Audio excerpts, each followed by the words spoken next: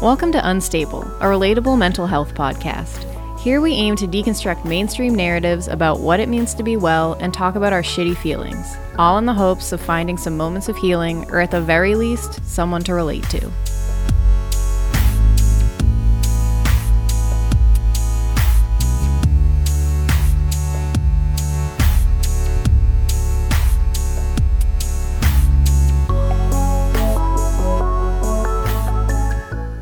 Hey everyone, it's Rachel coming at you from Tlingit Ani, otherwise known as Juneau, Alaska, with the Unstable podcast. Before we get going on today's topic that I'm very excited about and very unknowledgeable, uninformed about, I'm going to do a quick swear jar update. We didn't swear very much last episode. Only 5 times, so now we're at $29 for donating to the Glory Hall. And other than that, I just wanted to give a general announcement that, you know, sometimes we reference stuff in the show, like acronyms and organizations and concepts and stuff that maybe not everyone's familiar with, especially if you're not living in Juneau. So obviously Google exists and you can just Google it. Or I would be more than happy to answer any questions or clear anything up if you just send an email to unstablepod@gmail.com. And that's all I have for that. So we get to jump in with our wonderful conversation about parenting and mental health and being quote unquote well while also taking care of more than just yourself. And we are talking with Emily Coate Thompson today. I'm very excited. I haven't seen her in a long time, and now she's sitting across from me, masked, of course. Of course. So, obviously, it's me, Rachel. Oh, I clapped. Sorry. It's me, Rachel, the ghostly pale little redhead from Massachusetts, now living in Juneau. I realized that I haven't really told y'all that much about me aside from like that and that I have mental health issues. So I'm also a queer woman. I'm obviously a white woman because that was my fun way of saying it when I was saying ghostly pale. Those are my biggest identities, I would say. And then Emily, do you want to kind of tell people a little bit about you and what you are all about? Sure. Yeah. My name is Emily Thompson, and I am originally from the Midwest. I'm also pale, so we have that in common. Yeah. And I was thinking about like, oh, gee, how would I describe myself to people who can't see me? And, you know, it's funny, what came to mind is like, I have freckles, but then I realized in Juneau in the winter, I don't actually have freckles. But if the sun ever does come back, then I actually do have a lot of freckles. So, I have lived up here in Alaska since 2005. And I am the mother of a 8-year-old, almost 8-year-old, and a 4-year-old. And I work for AEYC, the Association for the Education of Young Children, doing the Parents as Teachers program. And what a beautiful program it is. Mm-hmm. A fun fact, Emily and I know each other because I was the AmeriCorps stationed at AEYC back in, I think, 2018. That sounds right. Really? Yeah. Wow. Yeah. Yeah, I'm 24 now. I'm old. Well, thank you, Emily, for that beautiful introduction. So before we start, I always ask a fun question, like I said. So today, I'm going to ask you, what were your favorite TV shows from childhood? Ooh, favorite TV shows from childhood. Well, we didn't actually get cable until I was in high school. Great. Okay. Yeah, but definitely Sesame Street. I loved Sesame Street. I was like a Sesame Street junkie. And right after that was always Pee-wee's Playhouse. I know what that is. I've never seen it. Well, we weren't allowed to watch it. So what I remember about it is it would automatically start up. And my sister and I would spend the whole time anxiously looking over our shoulder because we knew our mom was going to bust us. And so I don't remember actually ever watching any of it. But I remember that part about it, like just the excitement of like we were about to be busted at any point. And like as soon as Sesame Street was done, she was like, out you go. And we would play outside. So I loved Sesame Street for sure. Wonderful. Mine were definitely I guess I thought of childhood as like a little older because I also loved Sesame Street. But like SpongeBob, I watched religiously. And Scooby-Doo. I'm still a fan. I will watch any Scooby-Doo anything to this day. Wow. All right. So the topic we have today is one you work with parents, you are a parent, you have parents. Wow. I do. Yes. So, the trifecta. So much. Yes. I know what I know about kids is what I like know from work, and I adore them, and I think they're wicked cool, and like we should take care of them and love them, and do what's good for them. But I have no maternal instinct whatsoever, so I'm really interested to hear the perspective like of a parent on staying sane and parenting. Well, I'll attempt to speak to that, but great. I'm sure it's a process. It's a process. We're all just doing the best we can. So I guess we'll start kind of like you based, and then we'll go into, greater, bigger picture. So just question from me, how do you take care of yourself in addition to at least one whole other human, especially when like the dominant wellness narratives kind of inherently, whether explicitly stated or not, like require stress some sort of routine, and like you can't necessarily do that with kids. Right. Yeah, I think there's a couple of things, and it's shifted for me a lot. Like, what I thought parenthood would be, and what it actually was, are two very different things, which always kind of shocked me because like I grew up knowing I wanted kids. I'm a middle child out of 4. I routinely had kittens to care for. I loved my dolls. It was like I wanted to be a mom. And then I had my first child and I was like, oh, holy shit, what have I done? Like, this is super intense. I don't feel like I know what I'm doing. And I have a master's in early childhood. So I was like, going into it, I was like, I've got this. I'll be totally fine. So I would say that, it's really changed for me over the years of like what it means to, keep myself a whole human being and also try to nurture these other little creatures into being whole human beings. And I think that, for me personally, like I know that I'm a much happier person when I can get regular exercise. I also really love a lot of sleep. So I've had to choose between the two. Yeah. So like right now I'm lucky enough that my husband, my partner, is able to, I get up at 5:30 and walk the neighborhood and he's still asleep and there with the kids. And so that works out. And finding that balance of building in some routines just for me to keep me sane, has been really good. But I think the biggest one has been like as the kids have gotten older and I've really struggled with like, oh crap, they're moving out of early childhood, which is like my niche, right? I love children under the age of 5. And I was always very clear that children over the age of 5, take them or leave them. But now I have these children that are like leaving early childhood and they're becoming, 5 and above. And it's been really tough to kind of like figure that piece out. But I think for me, a lot of it is like recognizing that, I remind myself like I'm doing the very best that I can and trying to keep it moving forward that way and thinking about, what's something I can do to make them feel like a good human being, like a whole human being? How do I want someone to speak to me? How do I want to speak to them? Trying to keep that all in mind.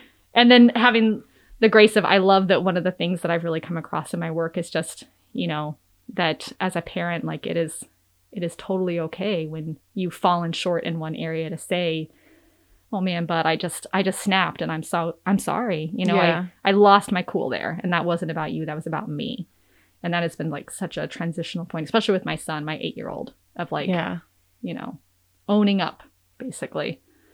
Yeah. And I feel like that's not I mean, it should be intuitive to parenting in my mind, but like, it's not because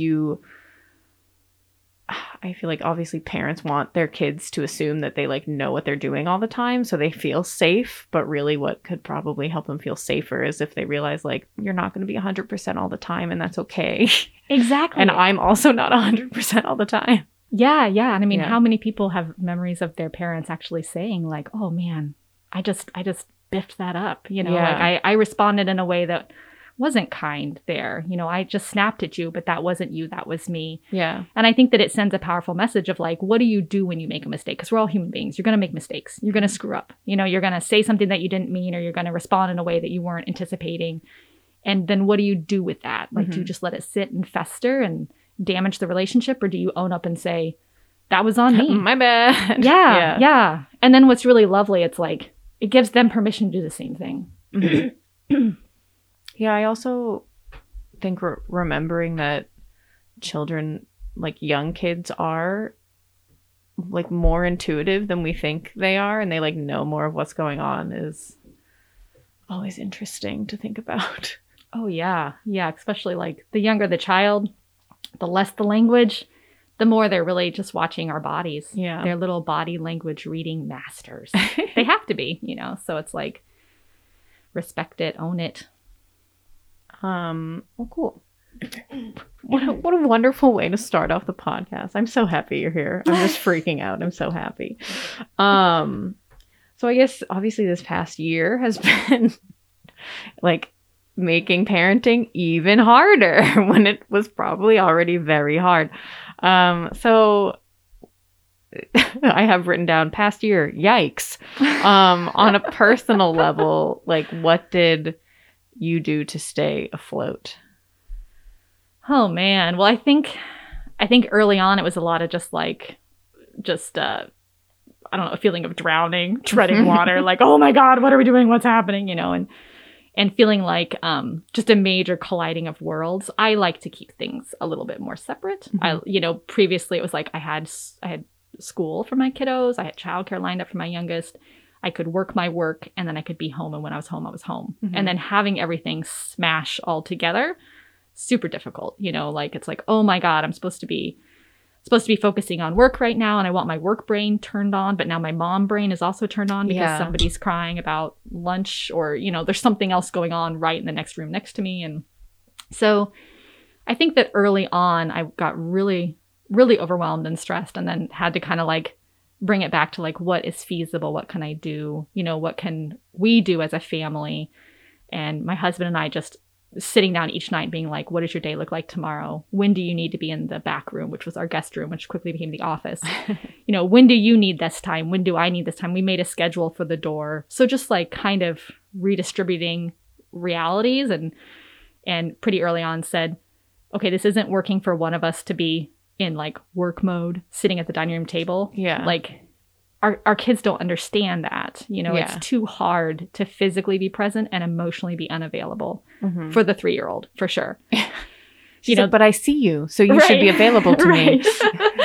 And I was really starting to see too, like, well, she still does this. Like today, she actually came to the door while I was working from home and knocked on the door to tell me that she was unavailable for the next few hours because she had very many meetings. And she was going to be working, and she wished she could play with me, but she couldn't because she had like 2 meetings. I was like, snap. And you're like, girl, get it. I hear you. So I think early on, like trying to clean it up that way, kind of like define like who is working, who is not, because it was a great opportunity to like reframe like, dude, raising our kids, that's also working. Like that in itself is a job. And I think that was something that was really difficult of like, we have your job, we have my job, and we have the job of keeping our children alive and sane. And then P.S., the stress that we're feeling, they're also feeling because they feed off of us. Like we regulate them. So it's like how we feel about the situation is the cues that they're taking too. So there was a lot of just flailing in the beginning. I feel like we kind of got a good rhythm by the summer. I don't know, by the fall? No, probably by the summer it was better. Today was good. Today was okay. 1 year in. Jeez. Oh my God. Wow. Yeah, the whole pandemic, I've just been thinking, I'm so happy. Like, never have I been more happy and feeling lucky to not be a parent and also not be in school. Like, I couldn't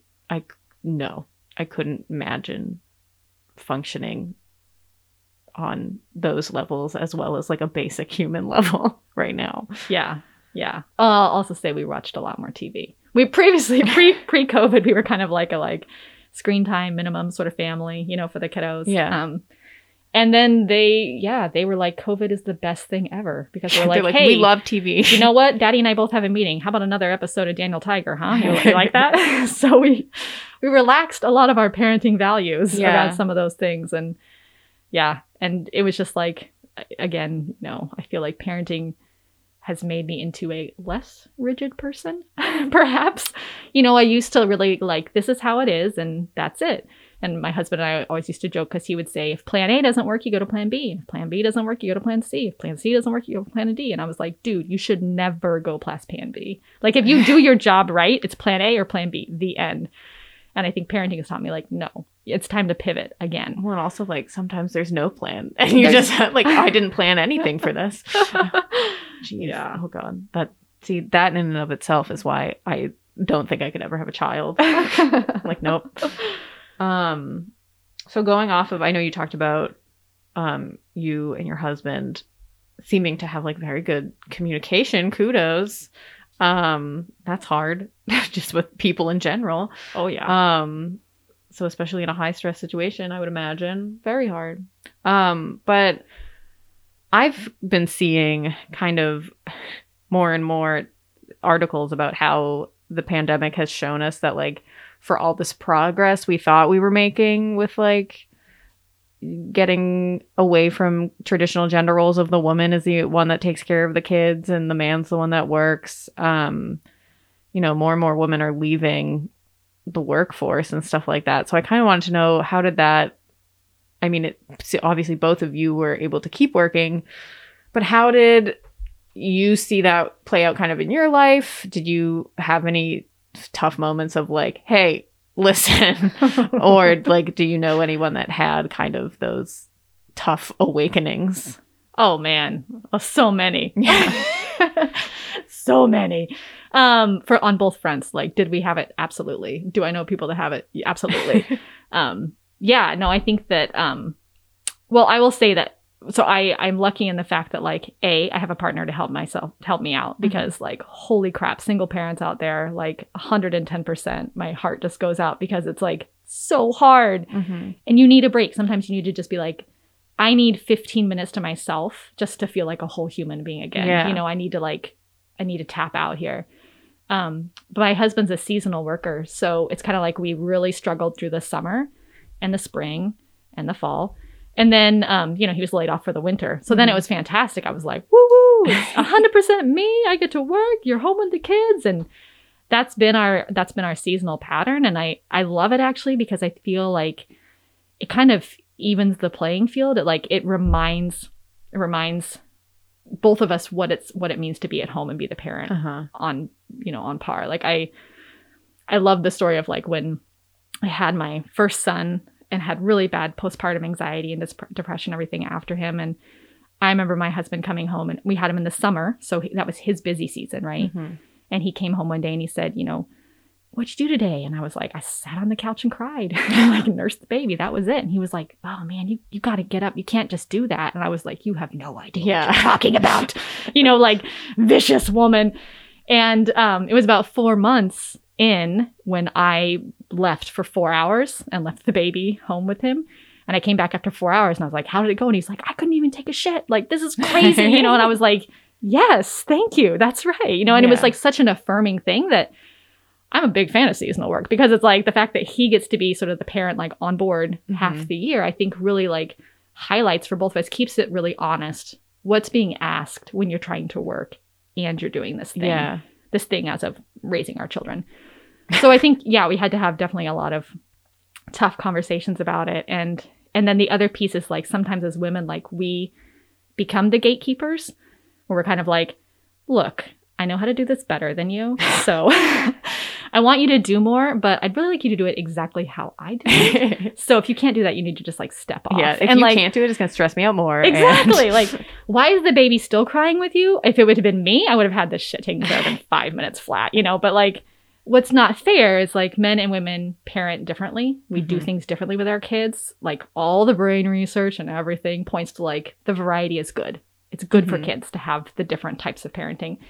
But it's really hard. Like, for me, like, it was really hard for me to step back and be like, oh, you've got this, and then the pandemic made that really difficult because I'm not at the office anymore. I can't just like step out and be like, peace out, good luck. Like, hope everyone makes it through the day, which they do. Like, my husband's a fantastic father. So, but I think that part is really difficult. And I think that's been hard with the pandemic is like, it feels like a lot more have fallen on women because I don't know, because we get shit done, so it's like, and not that men don't either also, but like women, it's just like, that's sort of we just jump in there. A lot of times moms are like, I know how to do this. And if just let me do it, I can do it faster. Well, and I also feel like a lot of time women, like, we are traditionally conditioned to like, you need to keep the peace. Yes. So it's like, oh my God, let me jump in and fix everything so everyone's okay right now. Yes. I had to remind myself a lot, and this has happened when a kid would get sick, right? And like my husband and I both have meetings this day. Oh shit, who's going to stay home with the kid? Do I have to pay the swear jar? Do you guys pay this? We pay the share. Yeah, don't worry about it. I should have asked that for it. Anyway. I would have to remind myself, like, it's both of our children. Like, why is it assumed that I will take the day off? 50% of this DNA is from you, buddy. So like, let's renegotiate this. But I needed to kind of give myself that pep talk of like, I do not have to hold this all. Like, if I'm doing this right, this is a partnership. I need to give space to have a partner. But I think that gets really hard. Yeah. Obviously, also, too, to the listeners, like, this conversation is going to be super hetero couple based, and sorry, like, we're like, I don't have a partner and I don't have children, so I can't offer a queer perspective. And Emily, I'm assuming you're straight, so I am straight. We will, as we continue, try to find more diverse, partner discussions to include other folks' dynamics, because obviously those exist. But this, I like listening about your dynamic. This is fun. I guess one thing you've been talking about a lot is like the whole person. So just kind of what do you think that effect, and I mean, you're a mother, the effect of like having that assumption put on you that like, oh, you're the one that's going to take the day off. You're the one that has to keep the peace. Like, how much of it,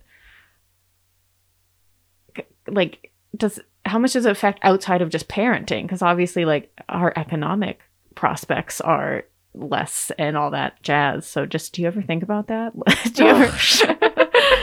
There's one memorable sort of like tiff that we had after I just listened to this NPR story about how they were talking about like, this is like the, like men leaving the workforce and then women leaving the workforce, and how like 70% of women are not returning to the workforce. And I was like so pissed about that, and came home and dinner had not yet been started. And I was like, what the hell, man? Like, I just worked a 10-hour day. I was really angry. And my husband very astutely picked up on like, whoa, what's going on? And I was just like, you have no idea. Like, NPR has fired me up. I just heard this NPR talk and this is what they said. And just like, yeah, I do think about that a lot. And I think that, like how you're raised and what you saw growing up plays a lot into, I think, a lot of the messages. And like I said, I'm from a small rural community in the Midwest where literally like the men sit at the table and the women just hang out in the kitchen and eat from the counter that way, if you had a bunch of people all together. So, very different type of dynamic than kind of what I'm looking for. And I think that for me personally, like, working through some of that and figuring out, what do I want? What does that look like? How do I ask for that? Those are all very different things, being able to kind of, I don't know if that answers your question. I mean, it was all beautifully said. So. Kind of lost the thread halfway through there. Sorry. That's kind of what I've learned is podcasting is just you talking and forgetting why you're talking. And you're like, I'm just going to try to say something meaningful. And most of the time it works pretty well. So you're doing a great job.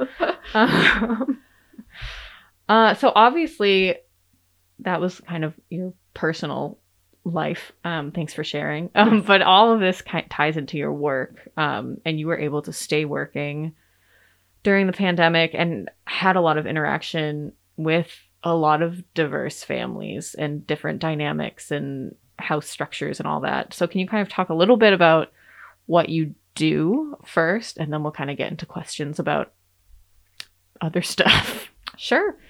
Yeah, so I manage the Parents as Teachers program, which is a free home visiting program that's in all 50 states. It's been around since the 80s. And here in Juneau, we're super lucky that it's open enrollment. So it's like anybody who is pregnant all the way up to their child being 3 years of age, they're eligible to enroll. And they get hooked up with like a home visitor who then visits anywhere from once to twice a month for up to 3 years. Mm-hmm. And they can, it's like a partnership. And so it's like our primary objective is just building relationships with parents and recognizing that, look, if we provide more support to people as they're trying to do this really difficult thing, which is, keep their child alive and turn them into like a lovely human being. Yeah.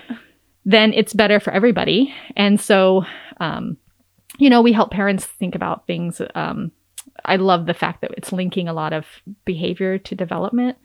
So if you understand why your 2-year-old is suddenly like, a little Tasmanian devil, which was last week a lovely, charming toddler and is now not, or is a very independent. Yeah, like, what happened to you? Yeah. If you understand like, oh man, my child's primary developmental goal right now is to like separate themselves from me. Yeah. And the easiest way to do that is to say no to everything. Mm-hmm. They're not actually this deviant. They just want to separate themselves. Well, then we can hang with it so much better.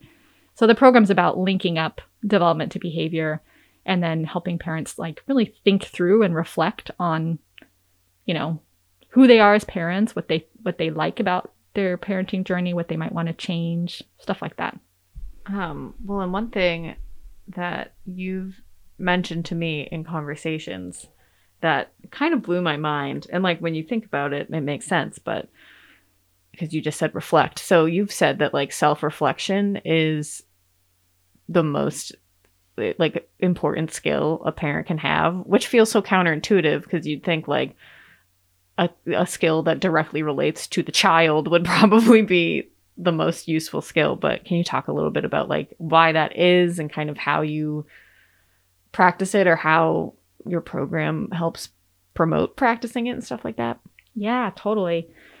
Yeah, I think that if you think about like, so you've got this little tiny baby, right? If you start at the beginning, and this baby, everything in their survival depends on you, which is no pressure. Totally overwhelming. Exactly.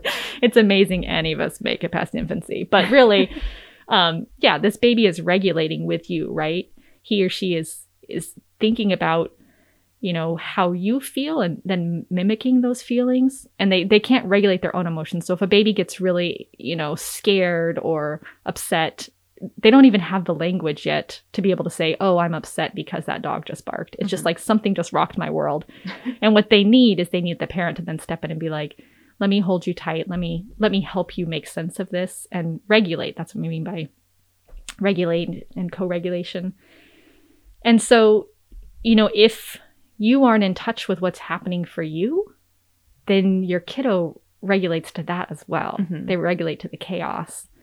And so that's why I think like self-reflection is such a huge piece, that there's so many minutes throughout the day that our minds are pulled in like 50 bajillion different directions. And especially with like cell phones and things, it's so easy for us to step outside our reality and be like, I'm just going to mindlessly scroll on Facebook here. Mm-hmm. That in itself is not the problem. But if you don't kind of examine like, why did I just want to step outside myself in that moment? What's happening right now that I don't want to be in my real reality? Like, that's what's damaging to relationships. And so I think that, being able to have that ability to kind of like stop and ponder and just think about what's happening for me right now, mm-hmm. then you can relate to everyone else around you a little bit better. You're more open and present. Is kind of what I would say about that.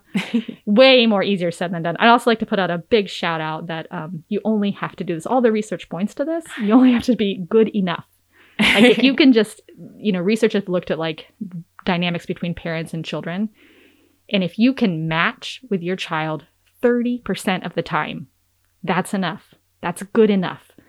So 70% of the time you can, mismatch where you're just like, I think you wanted this and I offered you that and that wasn't it at all, Exactly.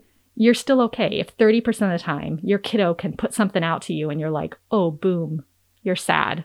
What can I do with your sad? Yeah. Can I say, do you need a hug? You know, like, can I read that and accept it and let you know that, like, I love you as you are? That's what they're looking for. So. Wow. That makes it seem a little less daunting. Oh, yeah, totally. That's nice.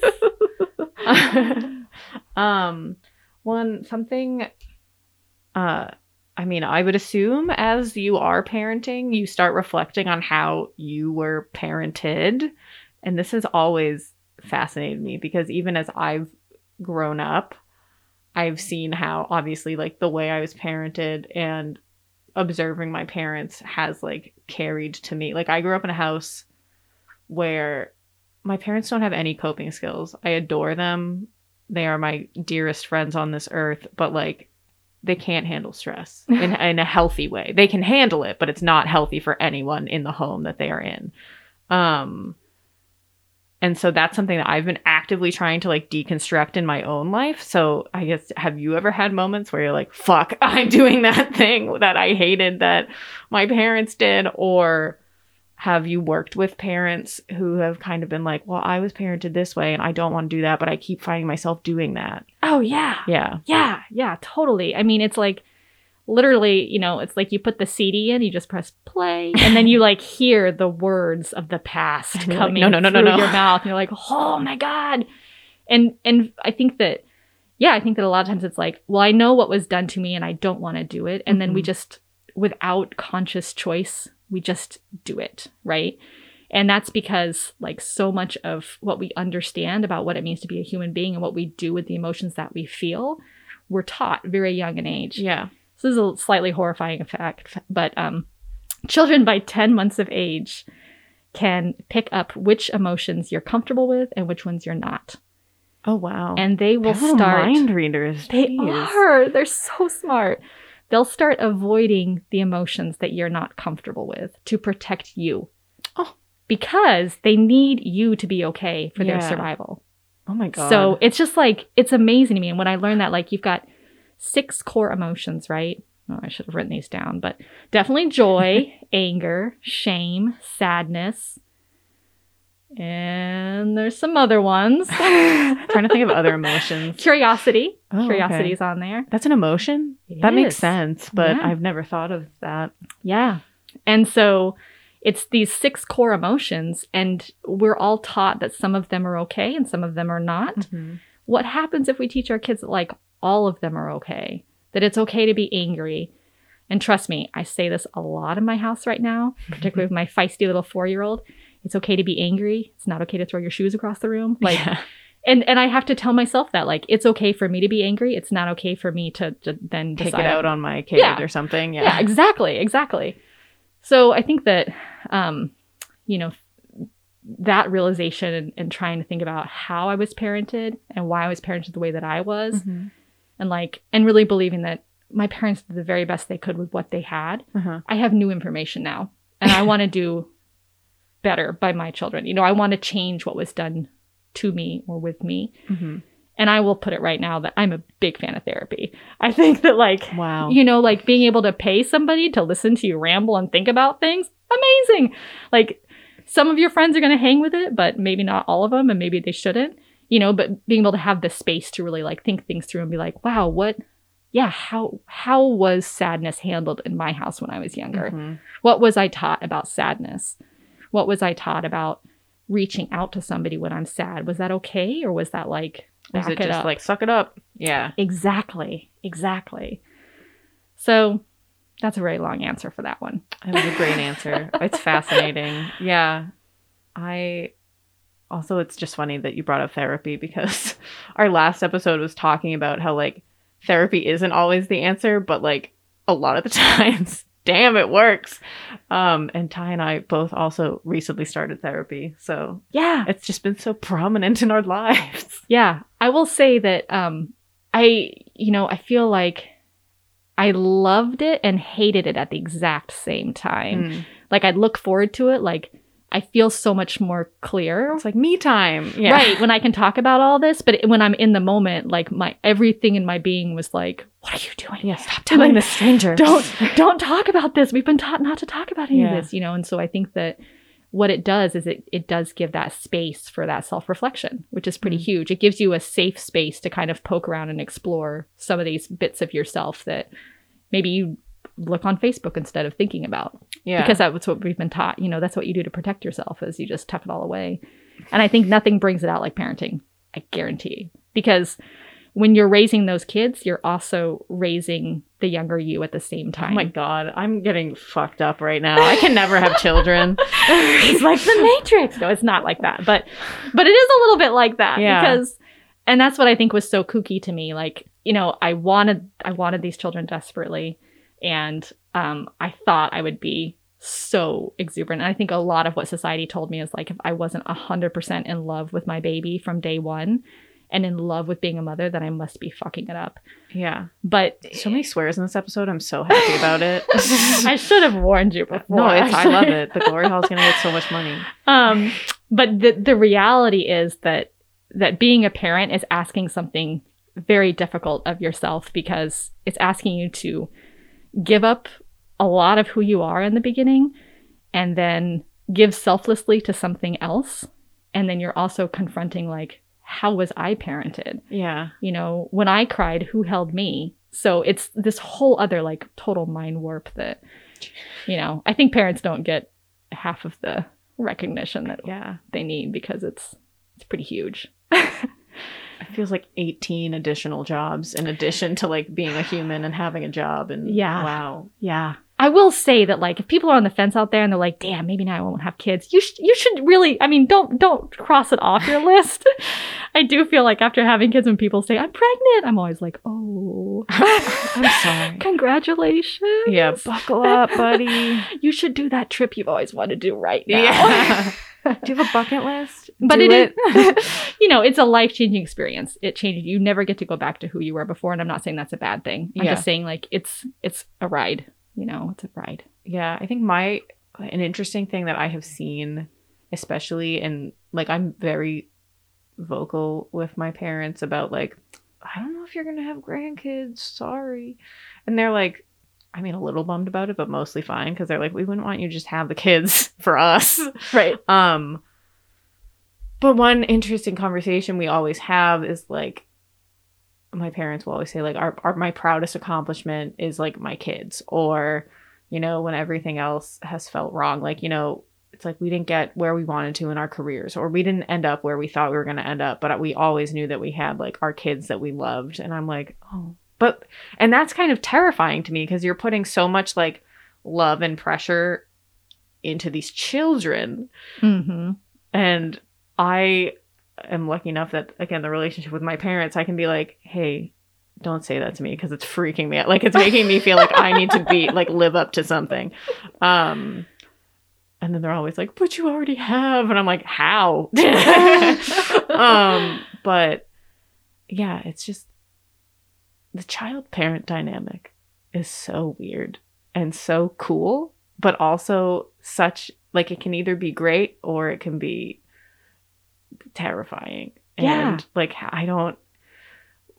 why did the universe create such a dynamic? Well, and I think, like, it's always shifting, and that's what we sometimes forget. I always have to say and remind myself, like, these are rentals. Like, these children do not belong to me. Yeah. If I'm doing my job right, then, like, every single day they're growing away from me. They're getting to be more independent human beings that I just really hope like me in the end. Like, I just want them to come home and visit, like, I want my family kids dinner. Yeah, like, not all the time, but sometimes, and that's the tricky part, is like, but they're growing and they're changing. That's and so weird to think about too. Yeah. Wow. I did not expect to have this many emotions about this topic of conversation, but I feel like someone's sitting on my chest right now. Okay. At one point in that very long exchange we just had, you talked about how the narrative that new mothers get is, like, if you're not completely in love with your baby, there's something wrong with you. One thing that Ty and I were talking about before you came was like, what are the mainstream narratives that like parents get told, and like what quote unquote should parents be doing according to like, because we were thinking, you know, the wellness industry tells us to like do yoga, meditate, journal, exercise, eat well. Like, what do parents get told? Yeah, I think all those things. All those things? Okay. So the parent and the wellness industry are one and the same. Well, I think that so if you like look on like Facebook or Instagram or whatever, it's like it should all just be like lots of smiles and we built a sandcastle today, or oh, we had peanut butter sandwich wedges. You know, like I don't know. I feel like there's just like a lot of like performative. Yeah. When it's like the reality is like, great, you built a sandcastle. Let's be honest. Somebody totally peed their pants 5 seconds later, and like a dog barked and someone else got chased, and like there's a reality that happened that's not telling the full picture. Yeah.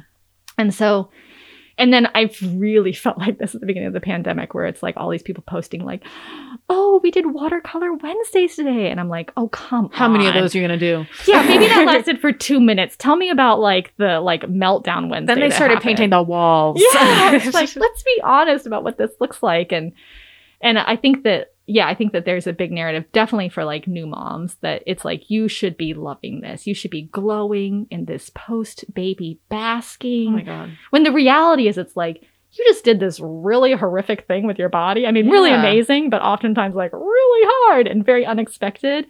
And then you're like left like drenched with all these crazy hormones. And then I was going to say, my mom had like horrific postpartum depression. Oh yeah. Yeah. It takes a while for your body to regulate. And I can never forget like the first time I got a walk away. Cause like I said, like I'm a walker, right? Yeah. This is how I regulate and sort and organize my entire life. I go for long meditative time for you. Yeah. Yes. I'd be like one of those walking monks. That's all they do is just walk. You're like, that's what I want to do later. Yeah. But my mother-in-law was in town and my first kiddo was about, I don't know, 2 weeks old or something. And I was like, can I just go down to like Sandy Beach? We lived right down the way. I'll just go for a quick walk. And I remember driving away in the car and feeling like, yes, like I can leave him behind. And then vicious disappointment because like I was nursing him. And so within like 20 minutes, my boobs were killing me. And I'm like, this is so evil that like I can't get away from this child without desperately needing to be right back with him. Yeah. So I think that was like a really long process of like, oh, this is okay too. Like I can love this little creature fiercely and at the same time, like really mourn the loss of myself, which I don't think is talked about enough, you know? So I think that the idea for what makes you a good parent out there is like, you never lose your shit. You know, your kids are always like dressed and clean and well fed and they're polite. They're in the, your children should definitely be polite. And that, you know, a representation of who they are is somehow reflecting back on who you are. Yeah. And I think that if we're more honest, it's like, dude, it's all a whole battles of like uphill climbs and downhill coasting, and uphill climbs and downhill coasting. And our children are their own unique people. And that's actually what we want. But then when we get it, it's really hard too. And so it's like our children are going to fumble and sometimes they're going to be total assholes. And we have to kind of like take a look and be like, what is happening in this moment for you? Or what are you trying to figure out? And just recognize that and own it and like respect it. They're people, you know, they're people. Yeah. Well, and the way you were just saying it almost sounds like parents are kind of taught that like their children, they're people, but they're also like status objects for them of like this, if this child fucks up, then you fucked up. Right. Or like if your kid wins some award, then you're the best too. It's like, you didn't win the award, your kid did. Right. Wow. Oh my God. There's so much psychology here. Just too that much. I don't know anything about.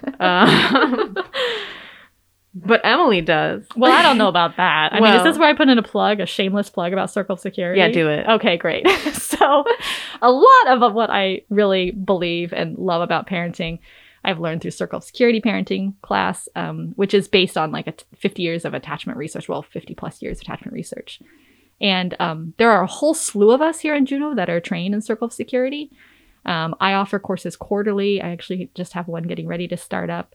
And they're fantastic. And it's really about looking at like these core emotions, self-reflection, and how sometimes our kiddos do different things and it kind of steps on some of our core emotions that we're not so comfortable with, and then how do we respond and reflect in that way. And well, in the beginning we don't reflect, we just respond. So it's like kind of that growing awareness of like, oh, this thing happened and I did this. Can I trace back how I got to there? And what do I want to do differently next time?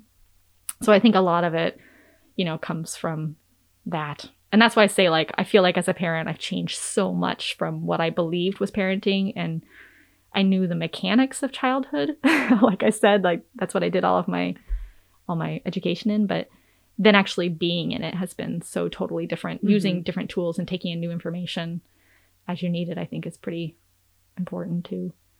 Wow. And yeah, we will in the, I think it's the description of this podcast. Oh, wow. We're already at 50 minutes. Wow. Oh, just kidding. Oh, 45. We can kind of do a little link to like other organizations, because I know Where does Circle of Security, Rock Juno, stuff like that. I think in case anyone's interested. I guess last question maybe is, I kind of just wrote a rant on this piece of paper. So a lot of what we've been talking about has revolved around like quote unquote traditional nuclear family dynamics. So what about like single parents? What about incorporating extended family into the picture, you know, being culturally responsive? Because I'd imagine too, there are some families, and I'm sure some cultures, where like you keep the family in the family, like keep family issues in the family. You don't want this person with PAT coming in and like telling you how to raise your kids. Like, how do you navigate that? Obviously that's not what PAT is, but it's so easy to see how someone could interpret it that way, you know? Yeah, totally. So what are your thoughts on all of that? Oh, all of that in 5 minutes? Yeah. Oh, man, let's see. Well, I'd say that like the main goal and the main avenue is always like relationship. It really is like, it's all about relationship. It's about the relationship between you and your kiddo. It's the relationship between you and your home visitor. It's all of that. So it's like, we really work a lot from the parallel process, you know, do unto others as you want others to do unto others. And so it's like, PAT really focuses on the relationship. Like, how can I build a relationship with you that we can be these trusting partners? And it's not so much about, you know, our role is like, say a parent's like, I want to talk about sleep, you know, then our role is, okay, what are you currently doing with sleep? You know, what is your cultural belief about sleep? Here's some information about what sleep your baby needs at this age. What do you want to do with this? You know, do you like what you're doing? Do you want to change anything? So I think that being really mindful and careful and listening, that's the big piece, right? Can you listen to each other and figure out like what is important to you and, you know, go from there? I think that's a pretty big piece. And I think that for the most part, it's interesting when we go to hire for parents teachers, like one of the big things that we look for is just like personal warmth and candor, and can you build relationships with people? Because that's such an important piece. If you don't feel like you can talk openly with your, you know, parent educator or whoever it is, like they're not in your support system. So it's like, you know, those are the people that we keep within our close circle, right? Like even our family members, you're going to have some people that you're going to talk to more than others. And so it's like the ones that you feel closest with. So yeah, I think. And I guess I lied. I have another question.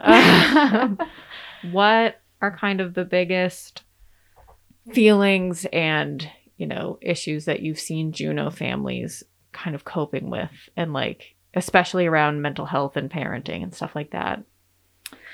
Ooh, I would say loneliness, isolation. You know, when I moved up here to Juneau, I was like footloose, fancy free, early 20s. I'm just like, why would anyone ever leave this? This is crazy. I'd see people be like, I'm packing up and I'm going back to Illinois. And I'm like, suckers, I'll never go back. And then I had kids and I was like, oh, snap. I get it. Yeah, now I get it. You know, it's nice to be able to say like, hey, I would love to take a shower by myself. Do you think you can come over and watch my kids for a little bit? And not have to like pay somebody to do that. And then I think in Juneau, it's just hard. It's a lot of people that are isolated from their sort of extended family. And yeah, you create sort of your own family unit bubble. And then I think even sometimes you have family here and, well, maybe you want to raise your kids a little bit differently than how you were raised. And that's very difficult too then. Especially because it's such a small town. So like. Absolutely.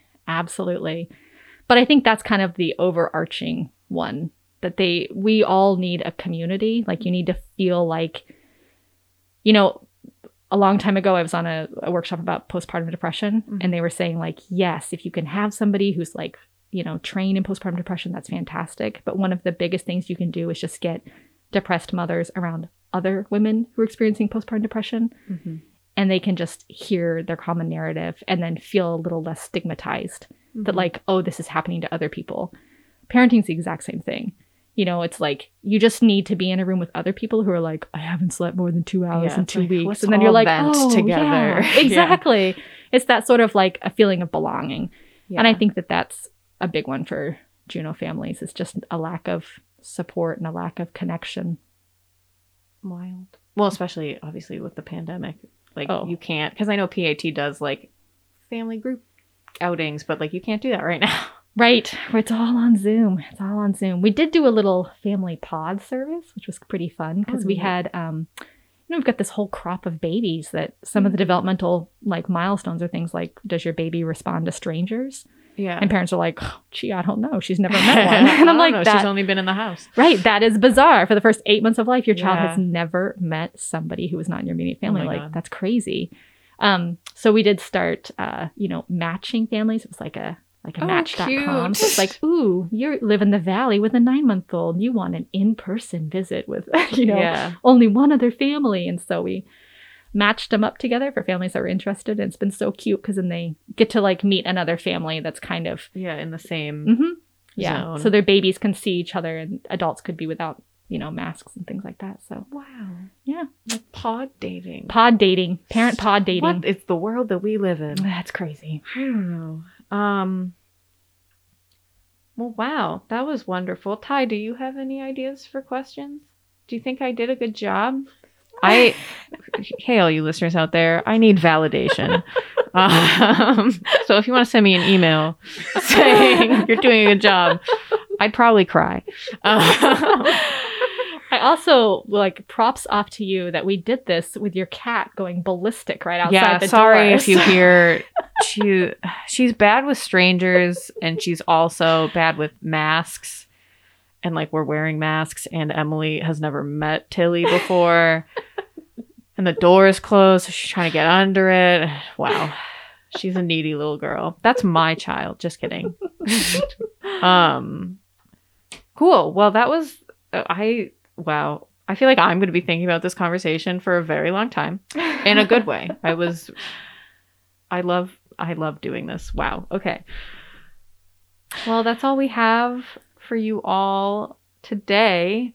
If you want to learn anything more about parents as teachers, circles of security, any of that, send me an email and I'll bother Emily for any information that I don't know. And as always, thank you all so much for listening, and we are so happy that you're here.